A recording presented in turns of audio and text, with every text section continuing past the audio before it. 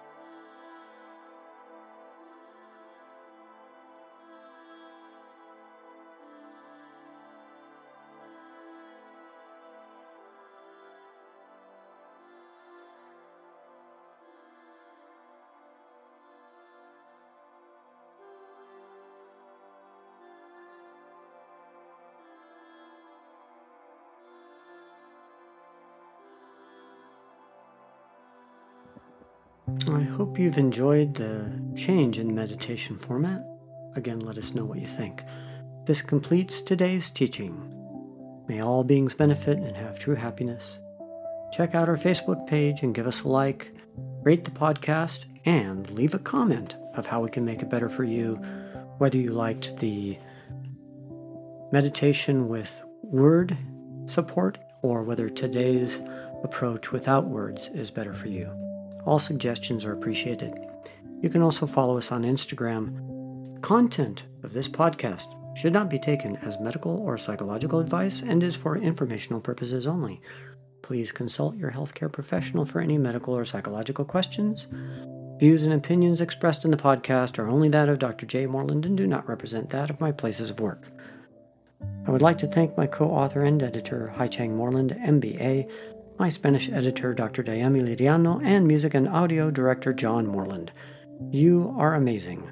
I would also like to thank Community Health Centers Incorporated in Utah and to thebuddhapath.org.